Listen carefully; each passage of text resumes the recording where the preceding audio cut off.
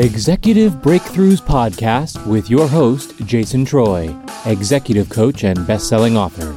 Get game-changing strategies and tactics from the world's most successful executives and entrepreneurs about how they build and grow 8, 9, and 10-figure businesses, hire, manage, and develop A-level talent, create a culture to skyrocket success, build an extraordinary network out of influencers, and so much more.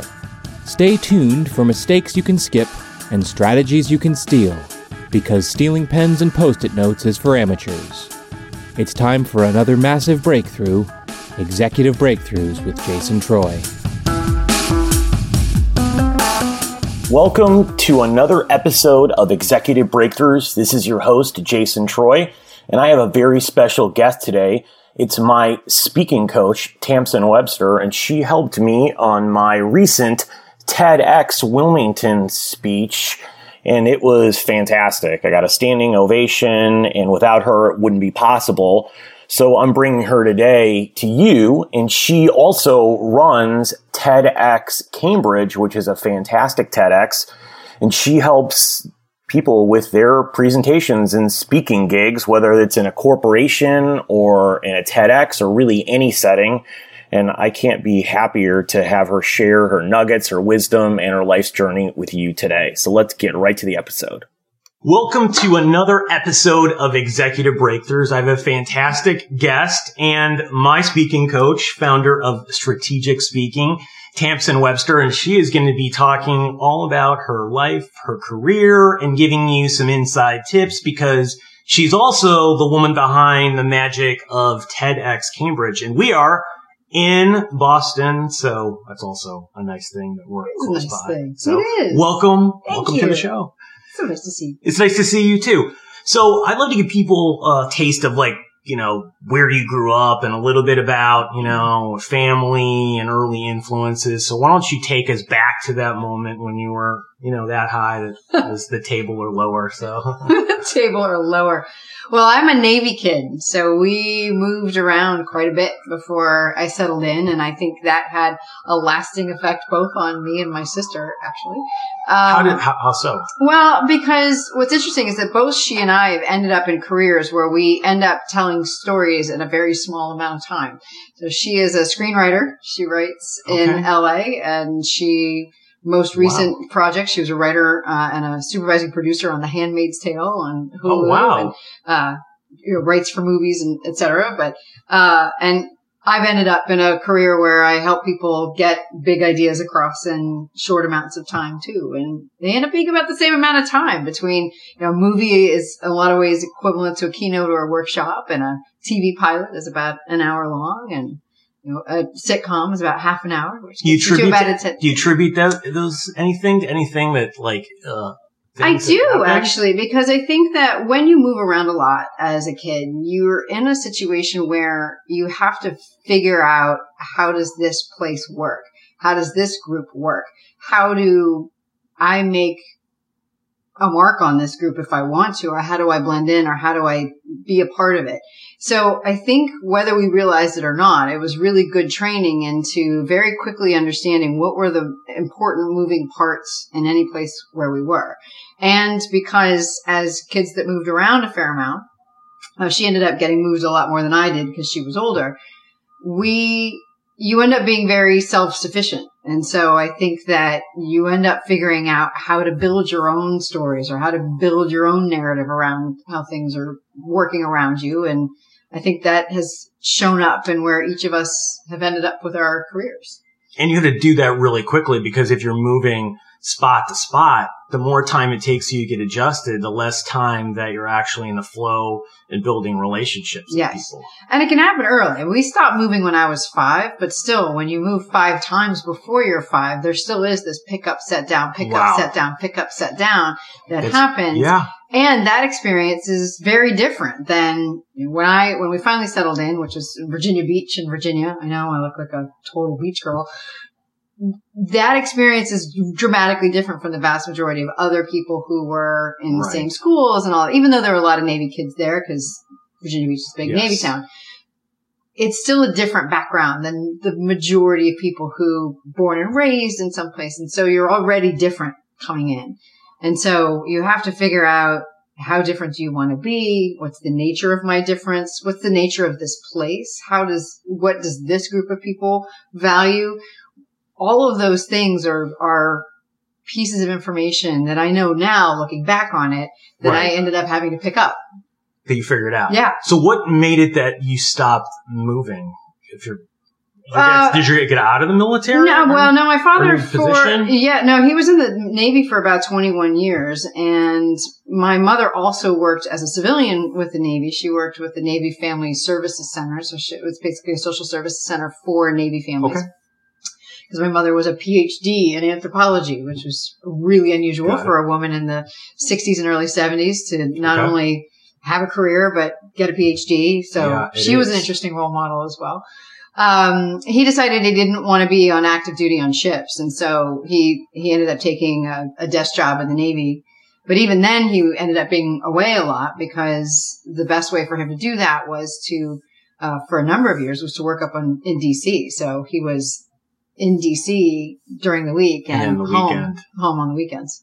So you kind of, even though you weren't moving, you had a lot of moving parts all the time. So, in and out. Absolutely. A lot of moving parts all the time, but my mother, who was kind of a constant through all. And so I think I give my mother a huge amount of credit. How'd your mother manage that? I've just wondered. I still wonder that to this day because I've got 2 kids. I don't know how she did it. I really don't. And yet sustained a career. She did all the things that I think a lot of people would aspire to now. And was doing it in a much more difficult environment than we have now. Definitely. So she's always been very strong in her convictions. She's always been an observer as well. And so as an anthropologist, as a childhood anthropologist, I think a lot of our observational skills came from her. And you don't really realize what you pick up from your parents. But, I can see it with my own kids is that I'm very much into reading and stories and art and theater and was never very much into sports. And that's the same with my kids, but they do what they see. And so I think the same thing was true with my mother. Like we observed her observing. She always is making comments and just noticing things. And she was your constant. And she was our constant. And so I think my sister and I picked up that kind of anthropological observation. It just manifested in different ways based on what our own individual traits were, which is really interesting to see. That's interesting. Yeah. Did you have any other role model? I mean, obviously, your mom must have been some level of role model growing up, being in that environment. But is there anyone else who was like a role model or a significant influence? Yeah, I think I was one of. I mean, it's commonplace now, but growing up and given all of that situation and with my dad being there and not, and my mom and all of that. I think it was I would say my biggest influence was a group of people that I grew up with. So that I had a very close group of friends in middle school and high school that are all oriented around things that we were all interested in. And I think in a lot of ways it was a lot of peer mentoring that happened. And I mean, I see that now with people who were the age I was then, but I don't think it seemed like that was an early wave of it. And I see it now going forward into the careers where there's a lot of particularly women my age who look, and because of the progress that women have made in the workplace, there aren't all that many women in a role that is 5, 10, 15, 20 years ahead of us that provide mentorship back. So I'm part of at least 3 or 4 different groups of peer mentoring, masterminds and coaching circles, because that's what's there. If you don't have somebody who's been on the path before you, then you end up trying to figure out that path together. And so I think that's what we did a lot in high school. And as it turns out, a lot of the kids that I was friends with also were the children of military of one sort or another, or their parents were split up, or they had a parent that had a more active role and wasn't around as much. So even though we had this affinity around the arts or other things, there's this other underlying consistency on this mindset that each of us had based on, well, we kind of have to figure this out on our own. So let's figure it out on our own together. And have to be very self-sufficient along. And yeah, self-sufficient, independent. I'm not sure how my parents feel about that now. I think sometimes they regret that they raised two very emotionally independent kids, because we're like the anti-millennials. Like we love our parents dearly, but we're not. Neither my sister nor I are the kind that are constantly on the phone and always checking in. Yeah. My parents are somewhere in the South China Sea right now, having a great time, I'm sure. Well, see, they're having a good time. They're having a great time. Yeah. And, and we're really split up. My sister's in LA. I'm in Boston. They're Pacific Northwest. So I don't think we could be further apart, but that's really not because we couldn't be. It's just the way that it worked out. So what happened went to school? Yes. I came here to Boston for school, and it was funny because at the time, well, that's a good question. It ended up that I came here because a friend of mine thought that all the other places I applied would be absolutely not a good fit with my personality. So having a bit of an independent streak, I decided that I wanted to go very non-traditional college. And so just about all the colleges I applied to, other than let me apply to Harvard and Amherst just to see if I can get in, were non-traditional. So Evergreen State out south of Seattle, Bennington, Hampshire College out in the Berkshires here in Massachusetts, all places where you essentially designed your own major. But all of them were rural. And I had a good friend in high school who was like, you were going to hate that. Even though Virginia Beach wasn't exactly a city, he was it's still a lot different when we're in a rural community. Exactly. It's like, you don't want sheep in your front yard. I'm like, that's probably right. And I had gone to a summer program that Harvard runs for, high school students between their junior and senior year. And I really loved Boston and Cambridge in that summer that I was up here. And so he was like, why don't you just, go to BU, Boston University. I was like, okay, let me apply there. That was the biggest financial aid package I got. And it ended up being absolutely the best place, but not because of the school itself in a lot of ways. It's because it was the city. That was the best experience for me. What about the city was? Well, a number of things. I mean, one thing was to give BU credit. I was allowed and able to essentially design my own major, but within a little bit more structure than I would have had someplace else.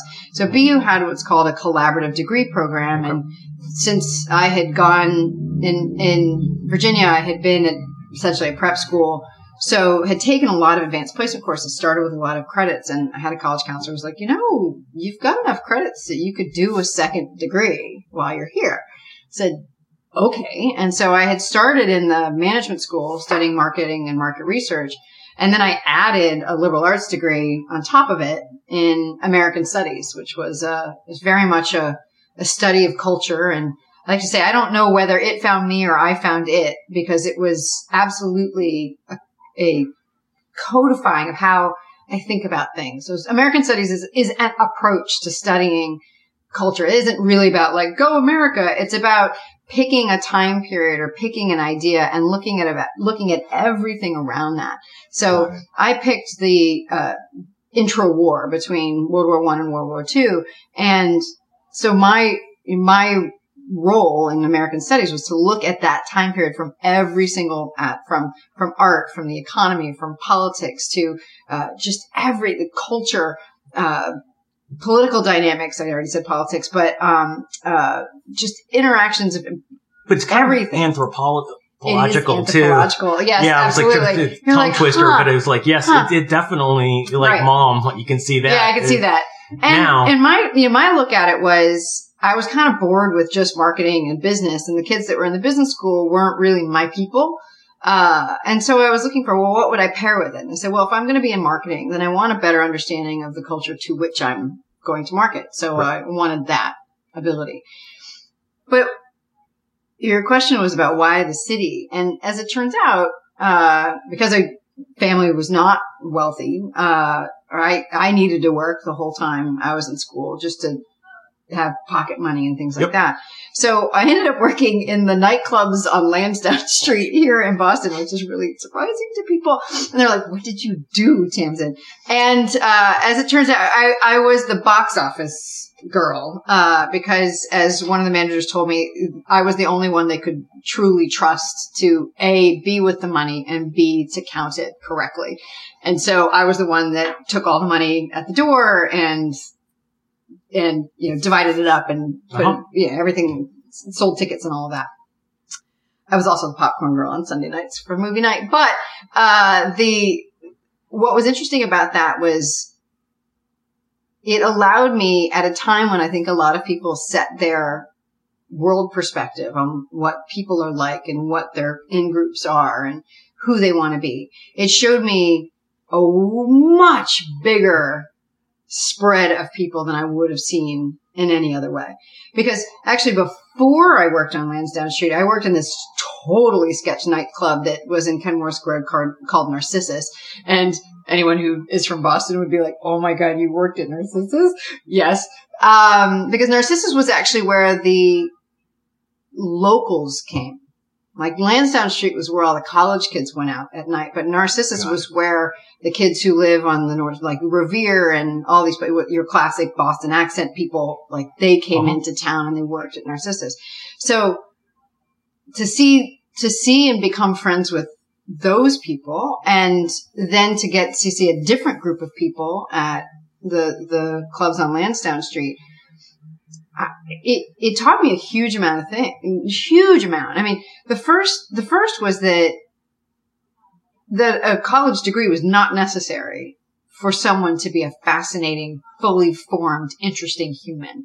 And yet that, particularly coming out of a prep school, like that's the narrative that you're taught. Like of course, like go do your work. Well, they have to sell you that. They have to sell you on that. And all of a sudden I was like, well, a lot of the people that I go to school with, I don't like, but these people that I work with, many of whom barely, if they got out of high school at all, were amazing people, really interesting, smart, just well-rounded, real people. And so many of my friends from college are actually not from college. They're people I became friends with while I was in college. And even if they happened to have gone to BU, they weren't in my classes. It was because we worked in the clubs together. That's why. And it's crazy. But yeah, little known fact. Little known fact. Well, that dovetails with a lot of what you're talking about and meeting people and the stories and learning all about all these different people from all walks and shapes and forms all over the place, and then sort of just being friends with them outside of the mainstream because that's not where you had come from at all. Right. So it just makes sense. It's now looking back. Yeah. It looks like, okay, that makes real logical sense that you'd be attracted and want to be doing that and outside the norm. So you left school, and what happened after that? What was the next? When I graduated college was still really because this is all in the early 90s, and this prior to the financial crash of 2008 was like the next most recent really bad time to be graduating college. Yes. Because it wasn't good. And that was one of the reasons why I went into business in the first place when I was trying to figure out what I wanted to be. Because I was horrified that my sister, who went to Stanford, because 8 other people, and I'm not kidding about that, went to Stanford. I didn't even apply because I'm like, I'm not going to Stanford. Everybody else did.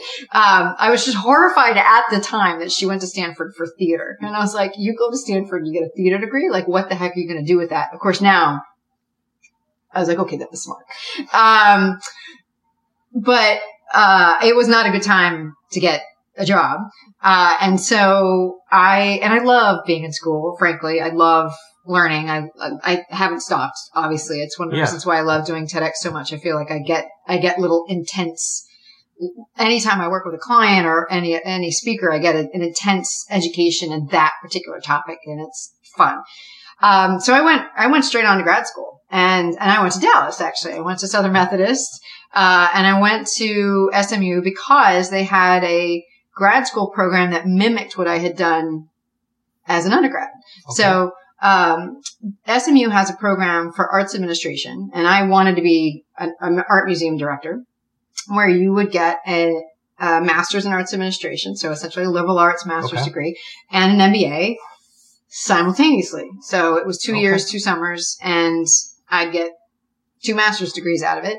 And so I was like, all right, it happens to be in Texas, so I'll go. But I was open to that. I mean, there was a reason why I wanted to go away from home to go to college. I consciously wanted a different environment for grad school because I felt like I knew the West Coast because my parents were there. My sister ended up there. I'd been in the South-ish with Virginia. New England I got, and I'm like, here's this giant part of the country I don't understand. Like, let's go there. Let's go there. And let's go to Texas. And the food was good. Yes. That food is awesome. Texas and I didn't really get along all that well. Because I wasn't any less opinionated or any less brunette in Texas. And, particularly in the late 90s when the economy started picking up again, neither of those things were terribly popular, particularly in the business community coming out of SMU at the time. But it was another one of those things where I'm really glad that I did it because always having my feet in kind of 2 experiences allowed me to have a better perspective on both. It's kind of, you think about it, there's a reason you have 2 eyes. It gives you depth perception. It's the thing that allows you to get a better perspective on something. And so being able to do that the whole time allowed me to have that perspective. So I ended up getting my MBA at 23. So, which is super unusual. It's why I wish that MBA still had continuing education because I'd love to go back now that once I've been out of the world, I'd love to go back and be like, oh, that's what this was all about. But it was a really interesting experience because I think we had 114 people in the class. There were fewer than 20 women in that whole class. I was younger than everybody else by at least 6 or 7 years. So it was, again, an interesting kind of fish out of water, mix of people. But that's where so the marketing was what I did from undergrad. And so when I went to SMU, what I really wanted to focus on was, well, if that's external communication, how does internal communication work? So what I focused on in undergrad was organizational behavior and organizational structure and management communications. How do you get something to work internally? Because I was already starting to figure out that a message was never going to work externally if it didn't make internal sense first.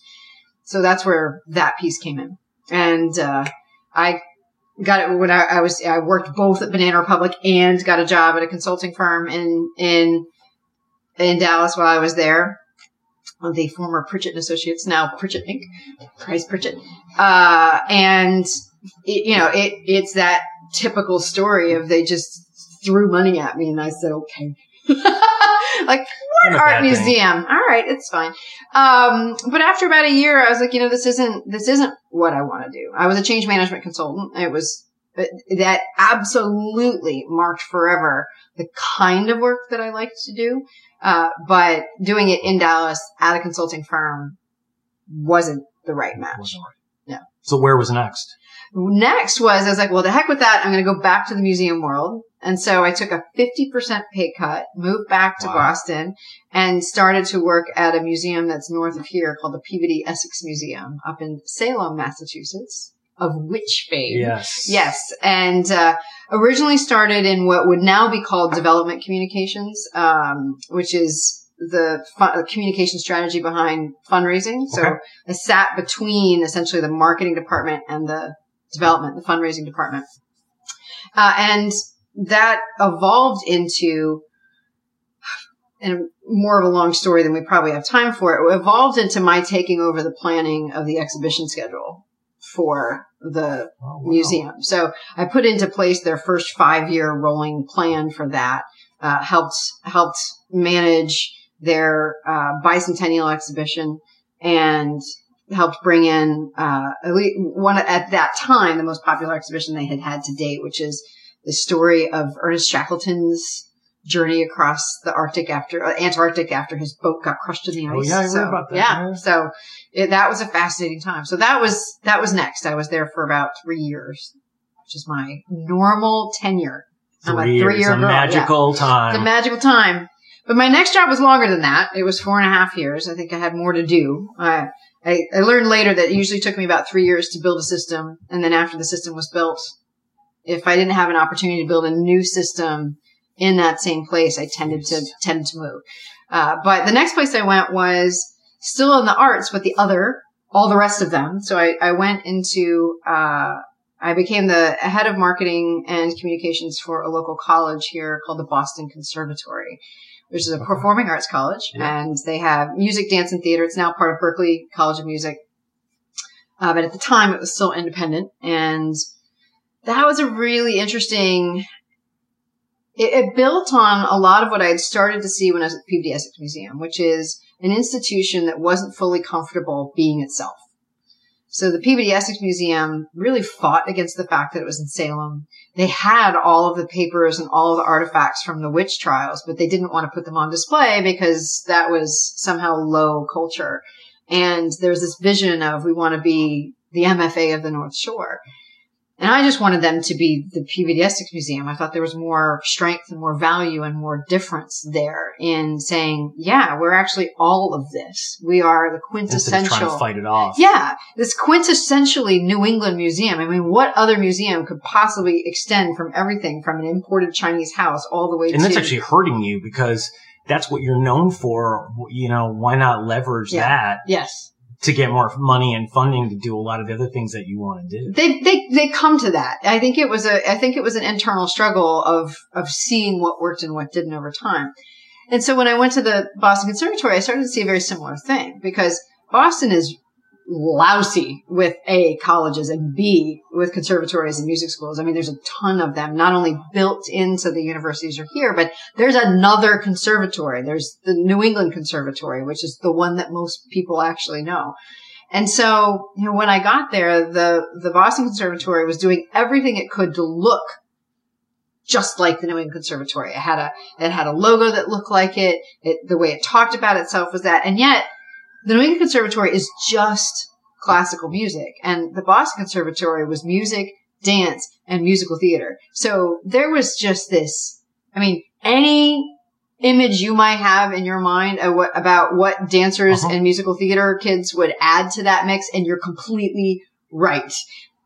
It was not this staid, formal place. And in fact, when I started talking to the students there to try to get a better handle on what would be a better way to represent the conservatory, the analogy that they kept coming back to, and different groups of people would come back to, is they kept describing themselves as the island of misfit toys. That this was the only place that they'd ever been where they felt not out of the group, but it was a whole group of people who were outsiders like that. So we just revamped everything. So that it was much more focused on that energy and that happened from this cross of all those different. It sounded like they had a little bit of an identity crisis. Oh, absolutely. And it seemed like both of the places, a lot of the stuff, it seems like they're having a crisis about who they are. Yes. And trying to pull it out. Right. Yeah. And trying to figure out a way to talk about it that makes sense. Makes sense to everyone. Yes. And so, and in fact, that the answer is, as I started to discover, which is the same thing you did in school, right? I mean, it all really goes back to the American studies, and right? Because it's looking like you have to look around everything, and what's the 360, and what's the theme, and all the different things that are going on, and be able to pull all that out to really understand what's going on. Yeah. If I do one thing, I help people make things make sense. Retroactively, proactively, internally, externally. Just what is it that you need to make sense? Okay, we're going to figure that out. Going back to mom, because I mean that's what an anthropologist does. That's right. They were able to look at stuff from the outside perspective and bring it all together without removing as much bias as possible. Yeah. Right, in the process of doing it. Exactly.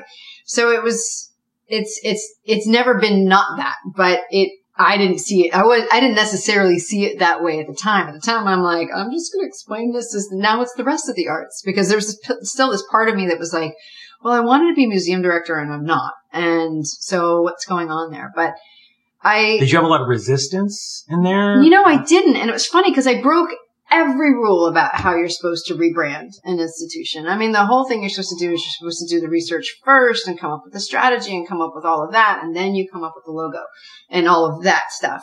But because I had no money, I mean, my budget was nothing. It was. You can't do that then. And then it's hard for people to argue. Oh, absolutely. Because you have no money to do it. Right. So what I did was I reversed the process. I had a designer that I trusted very much. I said, come up with 3 radically different directions based on my impressions so far of what I thought was representative of the feeling of the art. And then I took that to the students. I took it to the faculty. I took it to the staff, and I used that as the basis of the research and said, which one of these is right? Why?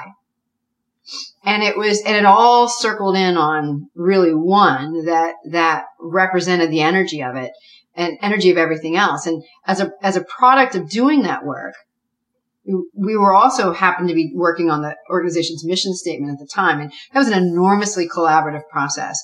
But one of the things that doing the rebranding and doing it visually back rather than strategy forward, yes, helped to crystallize it much, much faster. And it also helped us figure out as a group that the thing that really made the Boston Conservatory different was its focus on working artists.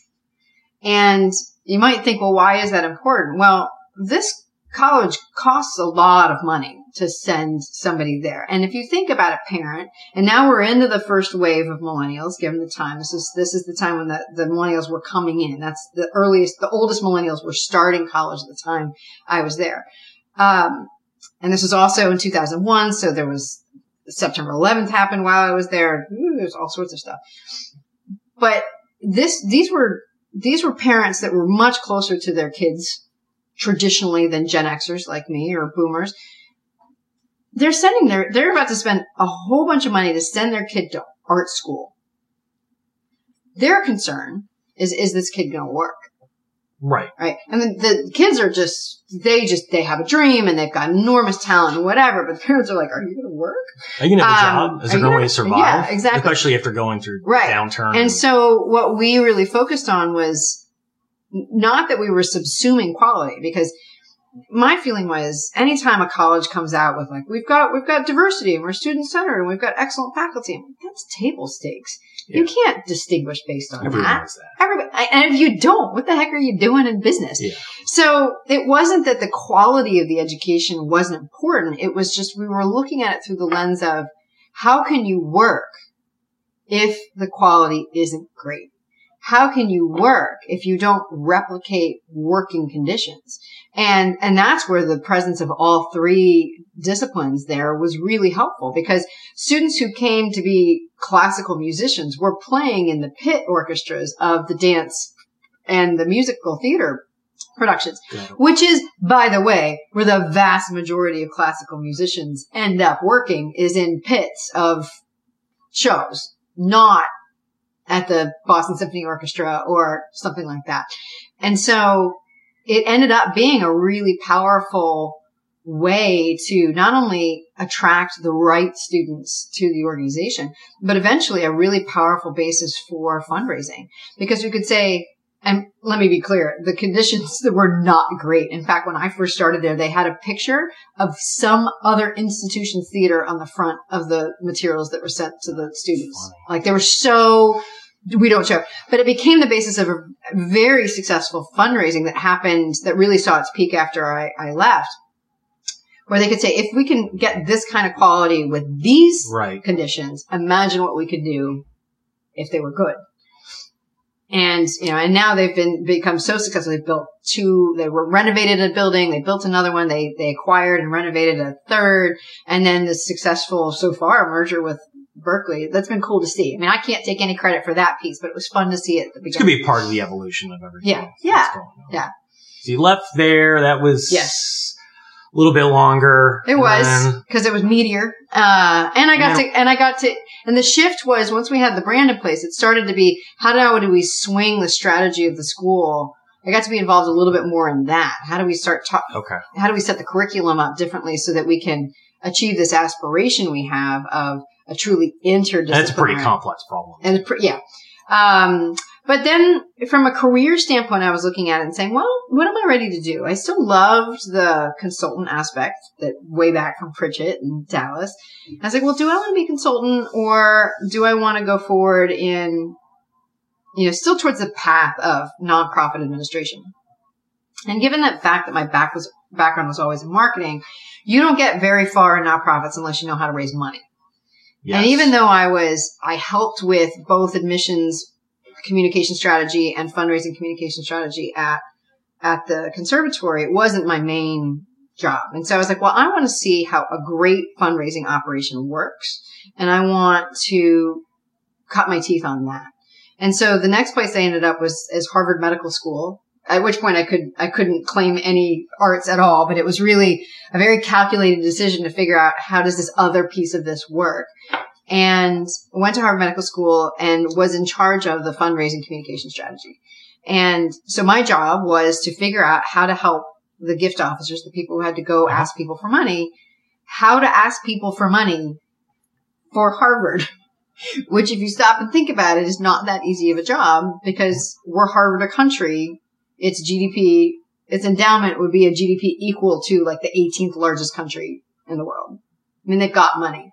So needing money really couldn't have been the message. So it was a fun puzzle to have to figure out of, well, how do we make that case? Why would people? How can we make a compelling case for people to give us money when we can't use the fact that we, Well, we can't use the fact that, help us keep the lights on, which was part of the message of the conservatory. Which is most of the time for nonprofits. Right. So it was a fascinating thing to see. And it got me into the scientific world, because there's this extra layer of difficulty for the medical school, because unlike every other medical school in the world, Harvard doesn't have its own hospital. It has 17 of them. So there's a bunch of hospitals here in Boston, Brigham and Women's, Mass General, all sorts of they're all teaching hospitals for Harvard, but it's not like Johns Hopkins University has Johns Hopkins Medical Center, which means that as Harvard Medical School, we couldn't fundraise from the patients of those hospitals because they had their own fundraising arm. So the people that we could talk to were people who were interested in science and medicine in Boston, but probably weren't scientists or clinicians or doctors themselves. Interesting. So the other thing we had to do is how to explain what the actual work of the medical school was. And it's something that it's called basic science, which is not basic at all. And so the way I ended up describing it to most people is that fundamental science. We were really interested in what are the fundamental questions of why do people get sick? Why are they healthy? Why don't we know the answers to these questions yet? And it was really my first time I started to codify in any real way that there were certain fundamental questions that people needed to have answered about something before they would act on it. And I loved working there, because it was one of the projects that I did right almost off the bat, because we were trying to develop all these new materials, was I interviewed close to a quarter of the entire faculty of the medical school. So just to be able to talk to these world-class, that's pretty amazing, academics, researchers, scientists about just everything from neuroscience to systems biology to macrobiology to infectious diseases to just all of it, and just seeing like what were the frustrations and why were they doing it? What were they passionate about? And trying to figure out how to take all of that and weave a narrative together that would make it easy for someone to go and have a chat with some business person who has no background in science or medicine, and be able to really powerfully and effectively explain why investing in the medical school was the path to that individual donor achieving their own personal goals. That was fun, like flat out fun. It was great. I loved that. But the ride had to end. It did have to end because personnel changes. It was a time of enormous upheaval at Harvard as well. So in the time that I was there were 3 presidents. I had 3 different presidents of Harvard, 3 different deans of the medical school, wow. and then 3 different bosses in my office over 3 years. So everything was changing at every level, and eventually just got to a point I was just like, I need something that doesn't change for just a little while, because that was also the time where I had my first son, and I was like, okay, there's too much. There's too much. I just need things to stop for a little while. And you were at your 3 years too. And I was at my 3 years, and I built that system. Thanks to the change, it didn't survive much after leaving, but those contacts are still really powerful. All the other people in I still do work for people that I worked with there. Okay. And with TEDx, it's interesting how much, in 2 ways, it comes back. A lot of the sponsors and organizational partners for TEDx Cambridge are some of those people we were asking money of 15, 20 years ago now, 15 years ago now. And second, my ability to speak science has come in very handy. So that summer I spent talking to scientists and understanding what they do. It's whenever I meet a scientist now, it doesn't take very long before they're like, what did you study? Because they're trying to figure out how I understand. How do I understand what it is? Because what they're doing. They're only used to other scientists being able to understand it. So I like to say now that I forgot to study science, because I adore science. But I was coming out of high school, as I said, I was worried about getting a job and being an art museum director, and so science did play a part. I'm glad it came back there. Well, after that, I decided that now was the time that I wanted to head back into consulting a bit. I wasn't ready at that time to be an entrepreneur. I contemplated it, but I'm glad I didn't then. So I went to work for a company that I had hired while I was at the medical school. That we worked together to put all the materials together, the ones that didn't end up really getting used.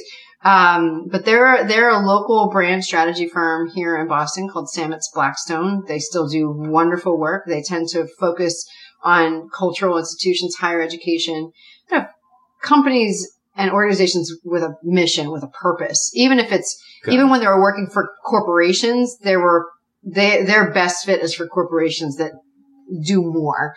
And so I ended up, I wore a lot of hats there. So I was part brand strategist based on the fact that I'd been at that point 15 years as a brand marketer. I was also, business development to some extent. And this is now the late 2000s. So this is when social started to pop up. So I ended up being their first digital and content strategist.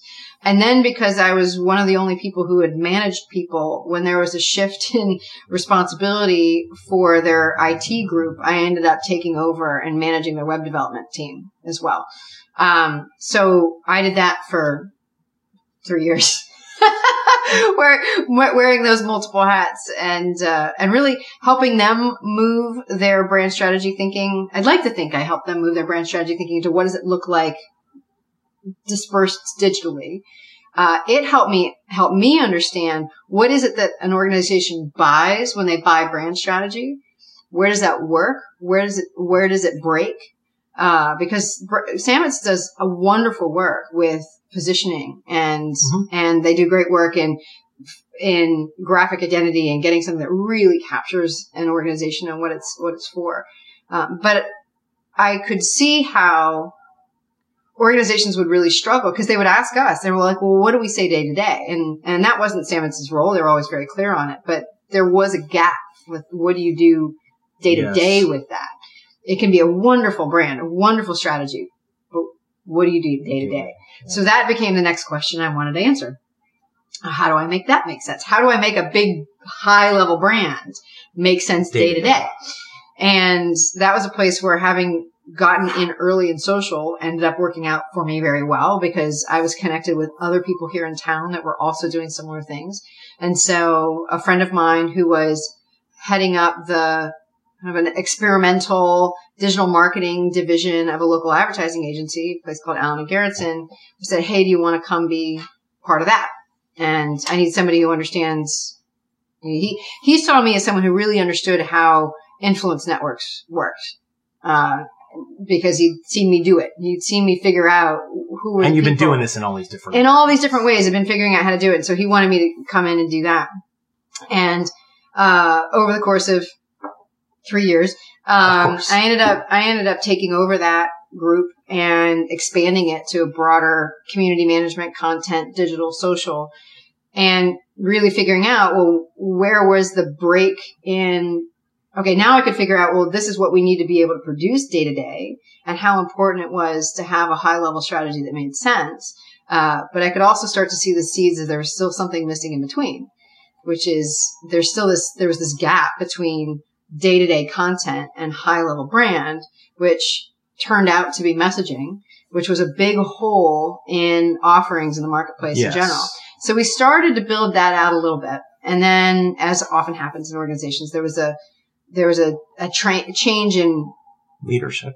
Yes. Not so much at the highest level in this case. What happened was the agency acquired another agency, and that changed all the internal dynamics and things that were, and because they said they wanted to become a bigger agency, it meant that the boxes around positions got more sharply drawn.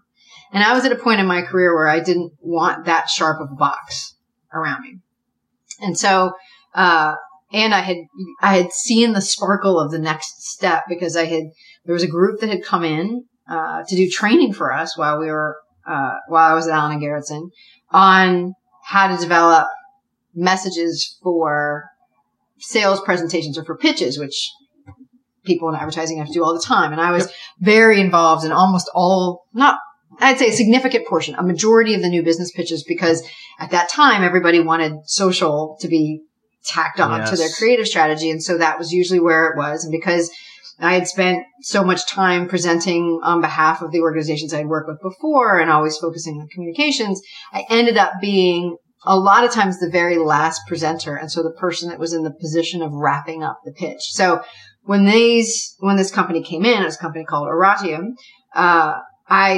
it was a 2-day workshop. After the first day, I went up to the CEO of the company. I said, this is my dream job. How do I get it?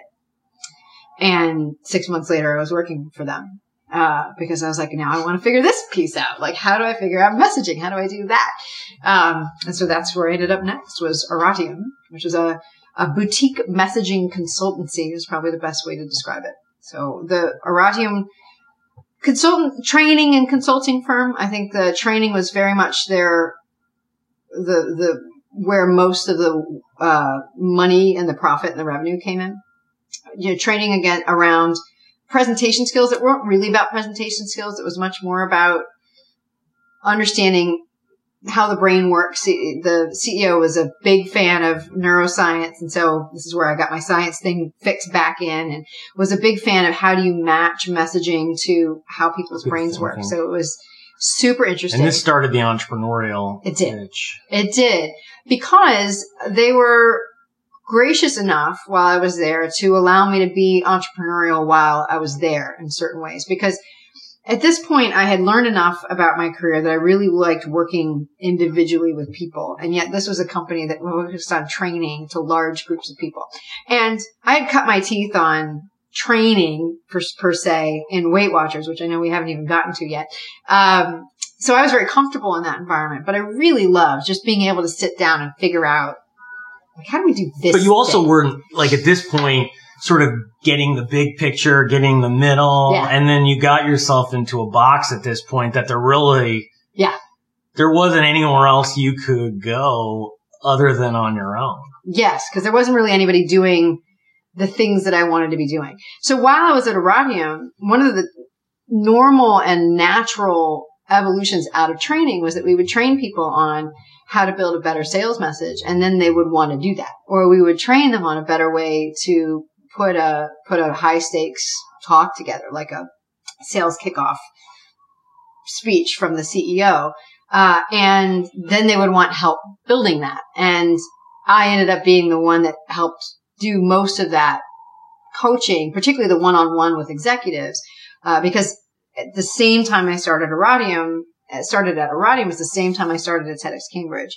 And so as the executive producer, where I was coaching those speakers on how to put those talks together. So I developed a coaching methodology with TEDx Cambridge, which then I mapped over to our clients at Radium, which I was between the two of them. You basically were testing out your business before in a startup inside of the business that you already had. Very and then much. You knew that you had something enough to go out and and to do it. And it was a very amicable separation because it's coaching and consulting on that level is not a scalable model for a business. It's not. No.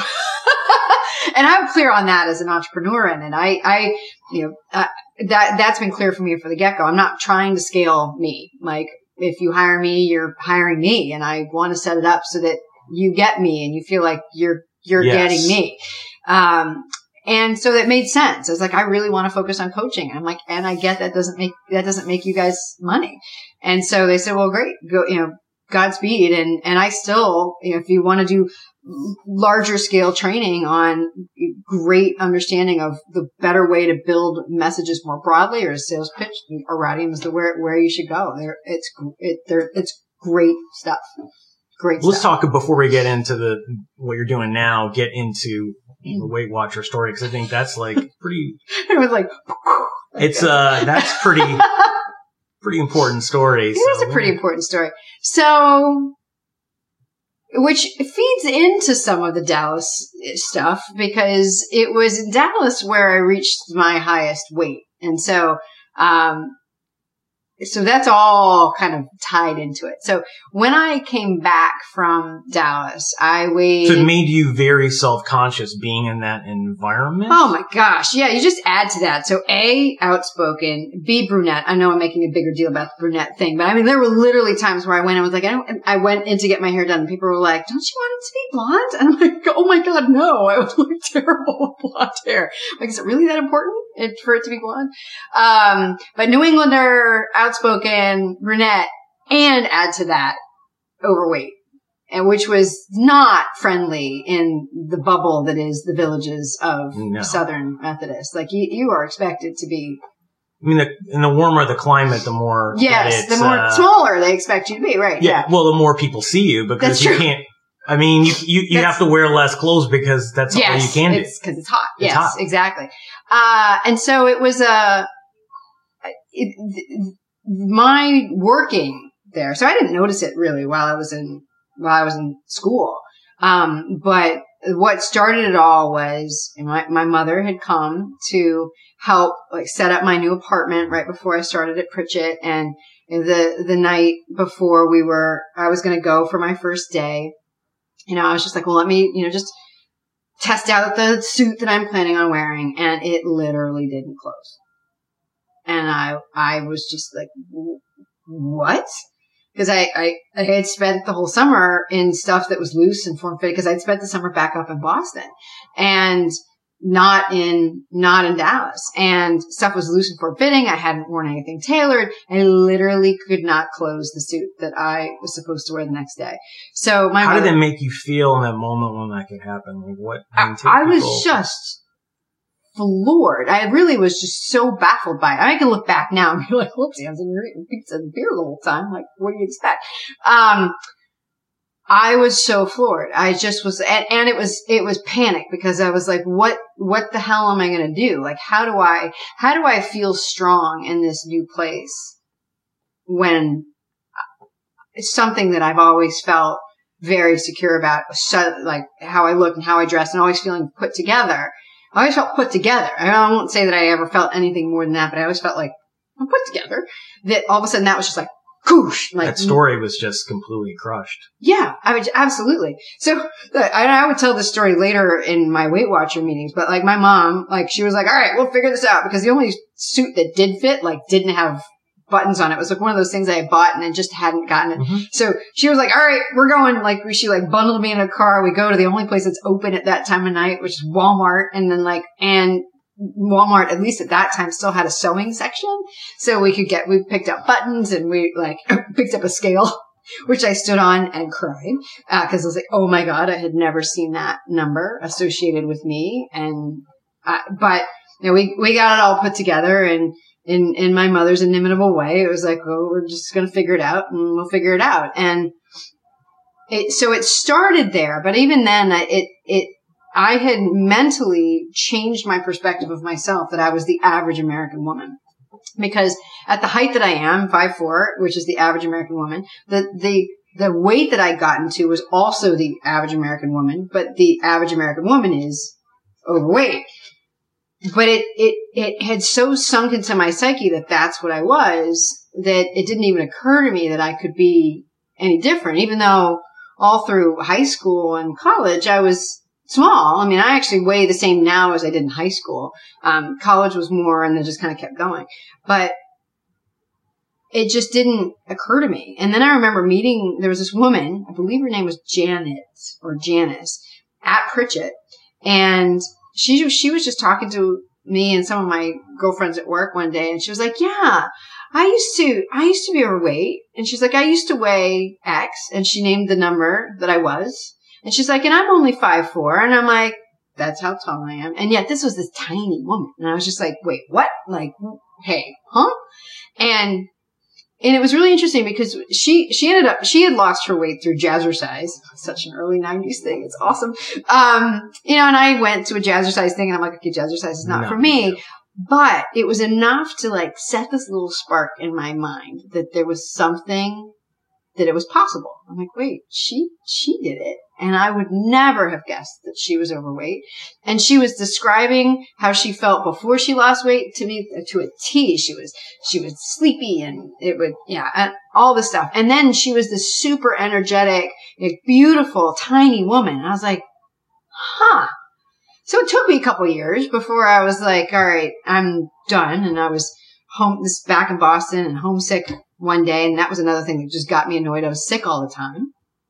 And I was watching Oprah, Homesick, and Oprah had on Sarah Ferguson, the Duchess of York, who at the time was Weight Watchers spokesperson. Yep. And this was this hysterical back and forth between the two of them, supposedly trying to make chocolate chip cookies, when neither of them clearly does any cooking for themselves at all. So it was very funny from that perspective. But I also remember Fergie talking about how she could still have wine on Weight Watchers. So I was like, well, alrighty then. I want to figure this out. And that, plus the fact that my mother-in-law at the time had successfully lost weight on Weight Watchers, the next Saturday, I went in and signed up. Lost, over the course of, from a total high point in Dallas to where I am now is a total of 52 pounds. Wow. Which I've sustained now since 1999. Across 2 kids. So, I gained weight with both of my kids, lost both of that. So, which it's funny because, when I talk to kind of anybody about that, but particularly doctors, they're like, that's really unusual, right? That you have to sustain it. Sustain it. Yeah. And not to have the up and down. What do you attribute that to?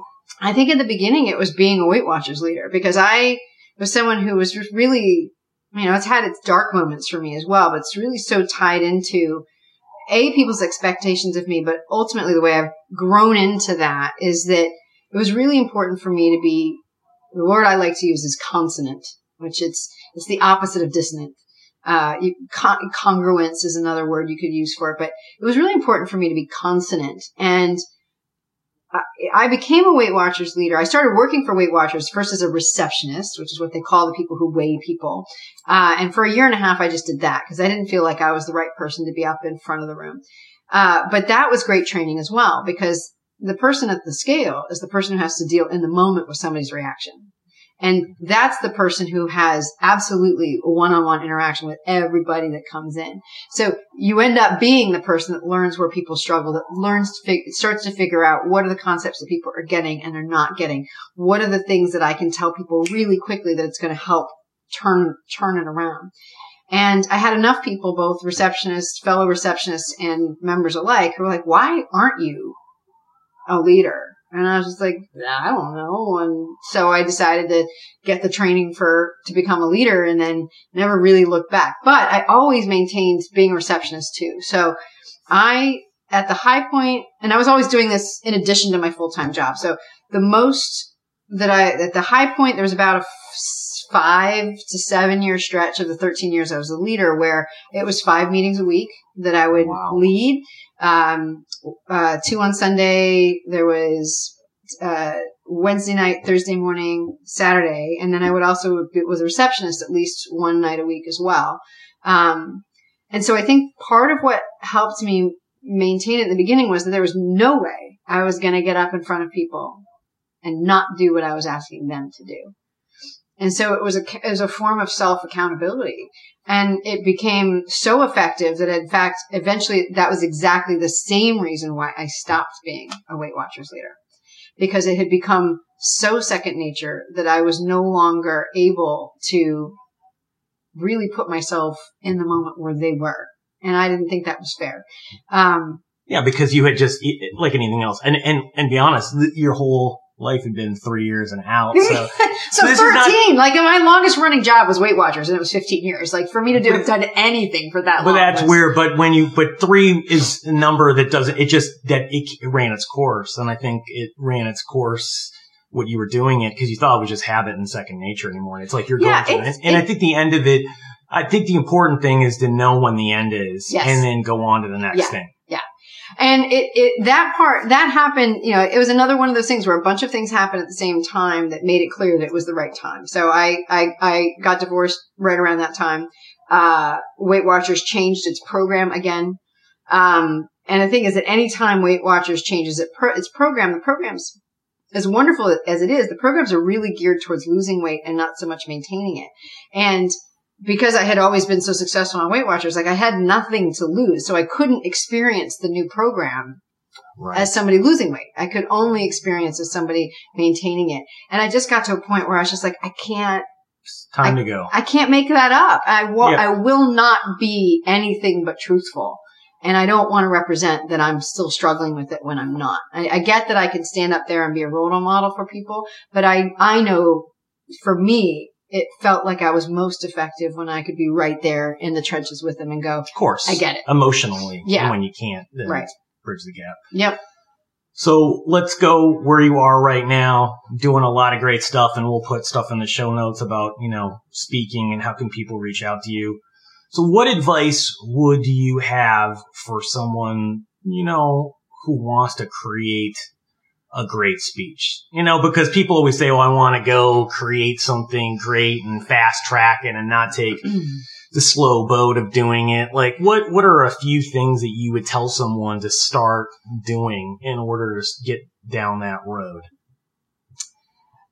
It builds on that idea of consonance that I was saying. I mean, it's the best speeches and the best messages, because really that's ultimately a speech is just a crystallization of a message, come from that congruence, that consonance, between a couple different things. One is, and the most important piece is it consonant with you and who you are? And one of the biggest mistakes, or one of the biggest missteps I think I see a lot of people do when they're putting a speech together, particularly if they've got like TEDx or something on the bucket list, is they go looking for an idea that they think will be popular rather than one that is what they've been doing the whole time. And or internally motivated. Yeah. And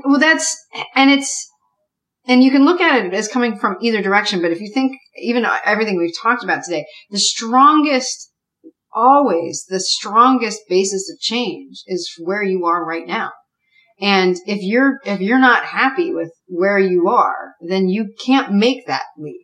The biggest leaps start on stable ground. Like that's the thing I learned at Weight Watchers. The people who would walk in, like you could come up with as many different things and rules of thumb for who would be successful and who would not. But the only one that was consistent over time was somebody who was happy with who they were as a person They may not, and they just felt like the outside didn't match. And they weren't waiting to be a better person when they lost weight. They were already happy with where they were as a person. And that same thing is true. They felt enough, sort of a la Brene Brown today, right? Yeah, this is stable. That say, you know what? I get that. Like the way I always described it when people say, well, why did you lose weight? And I said, I lost weight because I wanted to reduce the traffic noise in my head. Yes, there was some vanity there, but I just there were too many other cool things for me to focus on rather than how much my hips were shaking when I was walking down a street. Like that was distracting for me. And I'm like, it's distracting me from things that I care about more. So I want that to go away because I want to be able to focus on the things I want to be able to focus on. And the people that I would see be successful from Weight Watchers, the brands I would see, the companies I'd see that were most successful are the ones that managed to capture and build on what they were already manifesting, like what they already were, rather than here's the thing I want to be. What do I need to do to build there? Because when you focus only on where you want to go, you're focusing on that end goal and the bridge, and you're completely ignoring that it's not anchored to anything. And so when it comes to a great speech, everybody is already living a really powerful message. Your job is to figure out what that message is, not to go manufacture it, to reveal the one that you're already. Because if not, you're going to keep struggling with it all the time. Always. You're always. Or you're going to come up with a good speech, but not a great speech. Right. So can you make money on it? Can you have a good speaking career? Can people invite you to speak with it? Yes. But I've discovered in this year that I've been an entrepreneur and doing this work that I'm for people who want more than that. I want people I'm for people who really say, I really want to be great and I'm willing to do that work. I'm willing to do the research. I'm willing to do that digging. I'm willing to do that work to really figure out what that is. And I'm willing for that to be surprised by what that is. And I see that with my corporate clients because I do the same process that I do for speeches with companies as a pre-branding exercise. Because one of the things I learned from being a brand strategist is like it doesn't matter how much money you spend on a brand strategy if you don't actually understand what your company's all about first. So what I discovered is like we can do the same thing that can help us get to the core of an idea for a person. I can do in the same amount of, a half day to a day for a company and come to the same kind of clarity. If you start there, everything is stronger. So that's the first thing is that consonance with the message or the red thread, as I call it, that you're already using. And then the other consonance that's important from a speech standpoint is it needs to be consonant with what your goals are. So, and what I mean by that is if you want to be a keynote speaker at conferences, but your message and the thing that you totally love is like down and dirty workshops, then those are two things that are not on the surface necessarily going to line up. So that means you need to be really clear about not that that's not possible, but that's again going to take more thought and more work in order to make those things work with each other. Either it means that you're going to have a different, are we over our time? That's possible. 4:38. Yeah, probably. Yeah, I'm hungry there, so Oh, okay. And sorry, we're in the middle of something. Is there any way that we can extend? 2 minutes? Yeah, you could actually, yeah. Did you want to go till just 5? Yeah, would that be all right? Yeah, that's fine. Yeah. Super, thanks. So sorry. Yeah, no problem. Okay, thanks. Right. We can We'll edit. just edit it out. So, yeah. I'm sorry. Where's the best place to start? So the other thing that we have to be constant about is between what that message is and what your goals are. Because if your goals are to be a keynote conference speaker, but the message that you have is a really tactical, down and dirty how-to, then that means that it's not that goal is impossible, but it means that you're going to have to be willing to do some different things in order to get that and to get those two things to line up. Now, different things. One of them can be, well, why do you want to be a keynote speaker? Is it an income thing? Because you could probably make just as much money as a really effective trainer. and get to it that way, right? Or you can say, are you willing to bust the model of keynote speaking and make it much more experiential? That's a way to do it too. It may mean that you're harder to market. It may mean that it's going to be slower for you to get to where you're going. But again, are you willing to do that? Then the third thing that I think that needs to be consonant for a great speech is that you need to be consonant with what the audience needs in the moment. And so this is a place where I differ from some people, because there's some people who say, well, you should be, if you are a jeans wearing, cowboy boot wearing person all the time, then never change it. And I'm of the mind and of the opinion that the message is more important than anything else. So if that means for a particular audience, it makes more sense for you to shift a little bit. And I'm not saying to divest of your normal personal style, but shift a little bit. You can still wear the cowboy boots. Can you wear them with a suit instead? Like you are, Jason? Yeah. Can you shift that or your style? Because if you're super, super casual, but you're speaking to investment bankers, I think your message is going to be heard better. It's going to detract. It's going to detract. And so being able to be fluid in that way, I think, is where the most power comes. That's fantastic. Well, thank you for being on another episode of Executive Breakthroughs. She's a fantastic speaking coach, so I'll have to give that out. Then we'll give all the information and a lot of other tidbits in the show notes, so you'll be able to take your speech, whether you're on a corporation or an individual, up to the highest level. So thank you again for being on the show. You're welcome. Thanks for having me.